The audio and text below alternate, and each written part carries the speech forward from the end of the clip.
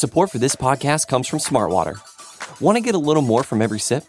Smartwater Alkaline doesn't just taste crisp and pure, it's loaded with everything you need to perform at your best, whether you're running marathons or boardroom meetings. Elevate how you hydrate and pick up a Smartwater Alkaline today. To learn more, visit drinksmartwater.com. Chapter 7, Part 2. Sherlock Holmes put the sopping bundle upon the table beside the lamp and undid the cord which bound it. From within, he extracted a dumbbell, which he tossed down to its fellow in the corner. Next, he drew forth a pair of boots. "American, as you perceive," he remarked, pointing to the toes. Then he laid upon the table a long, deadly, sheathed knife. Finally, he unraveled a bundle of clothing, comprising a complete set of underclothes, socks, a gray tweed suit, and a short yellow overcoat. "The clothes are commonplace," remarked Holmes, "save only the overcoat, which is full of suggestive touches." He held it tenderly towards the light. "Here, as you perceive, is the inner pocket, prolonged into the lining in such a fashion as to give ample space for the truncated fowling piece. The tailor's tab is on the neck. Neal, outfitter, Vermissa, USA. I have spent an instructive afternoon in the rector's library, and have enlarged my knowledge by adding the fact that Vermissa is a flourishing little town at the head of one of the best-known coal and iron valleys in the United States. I have some recollection, Mr. Barker, that you associated the coal districts with Mr. Douglas's first wife, and it would surely not be too far-fetched an inference that the VV upon the card by the dead body might stand for Vermissa Valley, or that this very valley, which sends forth emissaries of murder, may be that valley of fear of which we have heard. So much is fairly clear. And now, Mr. Barker, I seem to be standing rather in the way of your explanation." It was a sight to see Cecil Barker's expressive face during this exposition of the great detective. Anger, amazement, consternation, and indecision swept over it in turn. Finally, he took refuge in a somewhat acrid irony.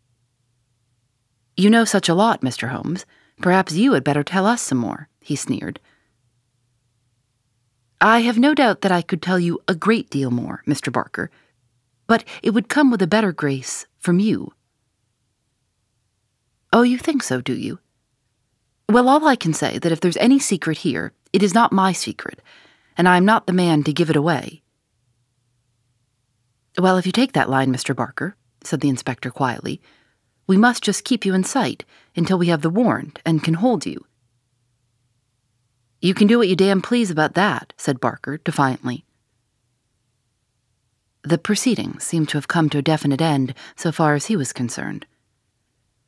For one had only to look at that granite face to realize that nothing would ever force him to plead against his will.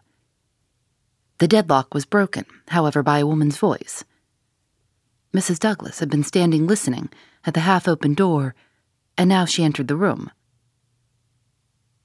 "You have done enough for now, Cecil," said she. "Whatever comes of it in the future, you have done enough." "Enough and more than enough," remarked Sherlock Holmes gravely. "I have every sympathy with you, madam, and should strongly urge you to have some confidence in the common sense of our jurisdiction, and to take the police voluntarily into your complete confidence. It may be that I am myself at fault for not following up the hint which you conveyed to me through my friend Dr. Watson. But at that time I had every reason to believe that you were directly concerned in the crime. Now I am assured that this is not so. At the same time, there is much that is unexplained, and I should strongly recommend that you ask Mr. Douglas to tell us his own story." Mrs. Douglas gave a cry of astonishment at Holmes's words. The detectives and I must have echoed it, when we were aware of a man who seemed to have emerged from the wall, who had advanced now from the gloom of the corner in which he had appeared. Mrs. Douglas turned, and in an instant her arms were round him. Barker had seized his outstretched hand. "It's best this way, Jack," his wife repeated. "I am sure that it is best." "Indeed, yes, Mr. Douglas," said Sherlock Holmes. "I am sure that you will find it best." The man stood blinking at us with the dazed look of one who comes from the dark into the light. It was a remarkable face. Bold gray eyes, a strong, short-clipped, grizzled mustache, a square, projecting chin, and a humorous mouth. He took a good look at us all, and then to my amazement, he advanced to me and handed me a bundle of paper. "I've heard of you," said he in a voice which was not quite English and not quite American, but was altogether mellow and pleasing. "You are the historian of this bunch." "Well, Dr. Watson, you've never had such a story as that pass through your hands before, and I'll lay my last dollar on that. Tell it your own way. But there are the facts, and you can't miss the public so long as you have those. I've been cooped up 2 days, and I've spent the daylight hours, as much daylight as I could get in that rat trap, in putting the thing into words. You're welcome to them, you and your public.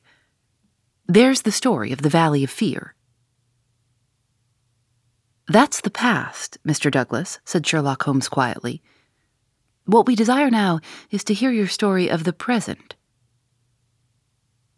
"You'll have it, sir," said Douglas. "May I smoke as I talk?" "Well, thank you, Mr. Holmes. You're a smoker yourself, if I remember right. And you'll guess what it is to be sitting for 2 days with tobacco in your pocket and afraid that the smell will give you away." He leaned against the mantelpiece and sucked at the cigar which Holmes had handed him. "I've heard of you, Mr. Holmes. I never guessed that I should meet you. But before you are through with that," he nodded at my papers, "you will say I've brought you something fresh." Inspector MacDonald had been staring at the newcomer with the greatest amazement. "Well, this fairly beats me," he cried at last. "If you are Mr. John Douglas of Birlstone Manor, then whose death have we been investigating for these 2 days? And where in the world have you sprung from now? You seem to come out of the floor like a jack-in-the-box." "Ah, Mr. Mac," said Holmes, shaking a reproving forefinger. "You will not read that excellent local compilation which described the concealment of King Charles. People did not hide in those days without excellent hiding places, and the hiding place that has once been used may be again. I had persuaded myself that we should find Mr. Douglas under this roof." "And how long have you been playing this trick upon us, Mr. Holmes?" said the inspector angrily. "How long have you allowed us to waste ourselves upon a search that you knew to be an absurd one?" "Not 1 instant, my dear Mr. Mac. Only last night did I form my views of the case. As they could not be put to the proof until this evening, I invited you and your colleague to take a holiday for the day. Pray, what more could I do? When I found the suit of clothes in the moat, it at once became apparent to me that the body we had found could not have been the body of Mr. John Douglas at all, but must be that of the bicyclist from Tunbridge Wells. No other conclusion was possible. Therefore, I had to determine where Mr. John Douglas himself could be, and the balance of probability was that, with the convenience of his wife and his friend, he was concealed in a house which had such conveniences for a fugitive, and awaiting quieter times when he could make his final escape. "Well, you figured it about right," said Douglas approvingly. "I thought I'd dodge your British law, for I was not sure how I stood under it, and also I saw my chance to throw these hounds, once for all, off my track. Mind you, from first to last I have done nothing to be ashamed of, and nothing that I would not do again. But you'll judge that for yourselves when I tell you my story. Never mind warning me, Inspector. I'm ready to stand pat upon the truth. I'm not going to begin at the beginning. That's all there," he indicated my bundle of papers. "And a mighty queer yarn you'll find it. It all comes down to this: that there are some men that have good cause to hate me, and would give their last dollar to know that they had got me. So long as I'm alive, and they are alive, there is no safety in this world for me. They hunted me from Chicago to California, then they chased me out of America. But when I married and settled down in this quiet spot, I thought my last years were going to be peaceable. I never explained to my wife how things were. Why should I pull her into it? She would never have a quiet moment again, but would always be imagining trouble. I fancy she knew something, for I may have dropped a word here or a word there, But until yesterday, after you gentlemen had seen her, she never knew the rights of the matter. She told you all she knew, and so did Barker here. For on the night when this thing happened, there was mighty little time for explanations. She knows everything now, and I would have been a wiser man if I had told her sooner. But it was a hard question. Dear, he took her hand for an instant in his own, and I acted for the best. Well, gentlemen, the day before these happenings, I was over in Tunbridge Wells, and I got a glimpse of a man in the street. It was only a glimpse, but I have a quick eye for these things, and I never doubted who it was. It was the worst enemy I had among them all, one who has been after me like a hungry wolf after a caribou all these years. I knew there was trouble coming, and I came home and made ready for it. I guessed I'd fight through it all right on my own. My luck was a proverb in the States about 76. I never doubted that it would be with me still. I was on my guard all that next day, and never went out into the park. It's as well, or he'd have had the drop on me with that buckshot gun of his before ever I could draw on him. After the bridge was up, my mind was always more restful when that bridge was up in the evenings. I put the thing clear out of my head. I never dreamed of his getting into the house and waiting for me. But when I made my round in my dressing gown, as was my habit, I had no sooner entered the study than I scented danger. I guess when a man has had dangers in his life, and I've had more than most in my time, there is a kind of sixth sense that waves the red flag. I saw the signal clear enough, and yet I couldn't tell you why. Next instant, I spotted a boot under the window curtain, and then I saw why, plain enough. I'd just the one candle that was in my hand, but there was a good light from the hall lamp through the open door. I put down the candle and jumped for a hammer that I'd left on the mantel. At the same moment, he sprang at me. I saw the glint of a knife, and I lashed at him with the hammer. I got him somewhere, for the knife tinkled down on the floor. He dodged round the table as quick as an eel, and a moment later he'd got his gun from under his coat. I heard him cock it, but I had got hold of it before he could fire. I had it by the barrel, and we wrestled for it all ends up for a minute or more. It was death to the man that lost his grip. He never lost his grip, but he got it butt downward for a moment too long. Maybe it was I that pulled the trigger. Maybe we just jolted it off between us. Anyhow, he got both barrels in the face, and there I was, staring down at all that was left of Ted Baldwin. I'd recognized him in the township, and again when he sprang for me. But his own mother wouldn't recognize him as I saw him then.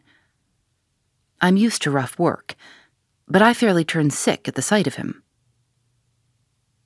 I was hanging on the side of the table when Barker came hurrying down. I heard my wife coming, and I ran to the door and stopped her. It was no sight for a woman.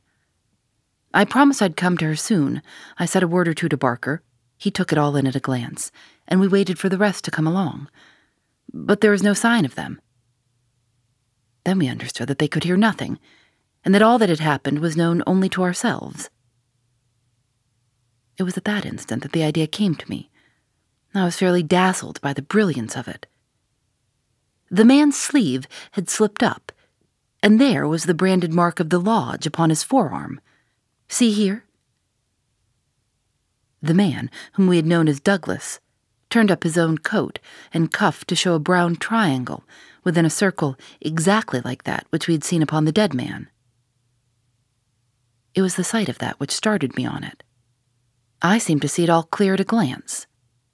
There, with his height and hair and figure, about the same as my own. No one could swear to his face, poor devil. I brought down the suit of clothes, and in a quarter of an hour Barker and I had put my dressing gown on him, and he lay as you found him. We tied all his things into a bundle, and I weighted them with the only weight I could find, and put them through the window. The card he had meant to lay upon my body was lying beside his own. My rings were put on his finger, but when it came to the wedding ring, he held out his muscular hand. You can see for yourselves that I had struck the limit. I had not moved it since the day I was married, and it would have taken a file to get it off. I don't know, anyhow, that I should have cared to part with it. But if I had wanted to, I couldn't. So we just had to leave that detail to take care of itself. On the other hand, I bought a bit of plaster down and put it where I am wearing one myself at this instant. You slipped up there, Mr. Holmes, clever as you are. For if you had chanced to take off that plaster, you would have found no cut underneath it. Well, that was the situation. If I could lie low for a while and then get away where I could be joined by my widow, we should have a chance at last of living in peace for the rest of our lives. These devils would give me no rest so long as I was above ground. But if they saw in the papers that Baldwin had got his man, there would be an end of all my troubles. I hadn't much time to make it all clear to Barker and to my wife, but they understood enough to be able to help me. I knew all about this hiding place, so did Ames, but it never entered his head to connect it with the matter. I retired into it, and it was up to Barker to do the rest. I guess you can fill yourselves in on what he did. He opened the window and made the mark on the sill to give an idea of how the murderer escaped. It was a tall order, that, but as the bridge was up, there was no other way. Then, when everything was fixed, he rang the bell for all he was worth. What happened afterward, you know. And so, gentlemen, you can do what you please, but I've told you the truth and the whole truth, so help me God. What I ask you now is, how do I stand by the English law? There was a silence which was broken by Sherlock Holmes. The English law is in the main a just law. You will get no worse than your deserts from that, Mr. Douglas. But I would ask you, how did this man know that you lived here, or how to get into your house, or where to hide to get you? I know nothing of this. Holmes's face was very white and grave. The story is not over yet, I fear, said he. You may find worse dangers in the English law, or even than your enemies from America. I see trouble before you, Mr. Douglas. You'll take my advice and still be on your guard. And now, my long-suffering readers, I will ask you to come away with me for a time, far from the Sussex manor house of Birlstone, and far also from the year of grace in which we made our eventful journey, which ended with the strange story of the man who had been known as John Douglas. I wish you to journey back some 20 years in time, and westward some thousands of miles in space, that I may lay before you a singular and terrible narrative, so singular and so terrible that you may find it hard to believe that even as I tell it, even so did it occur. Do not think that I intrude one story before another is finished. As you read on, you will find that this is not so. And when I have detailed those distant events, and you have solved this mystery of the past, we shall meet once more in those rooms on Baker Street, where this, like so many other wonderful happenings, will find its end. Phoebe Reads a Mystery is recorded in the studios of North Carolina Public Radio, WUNC.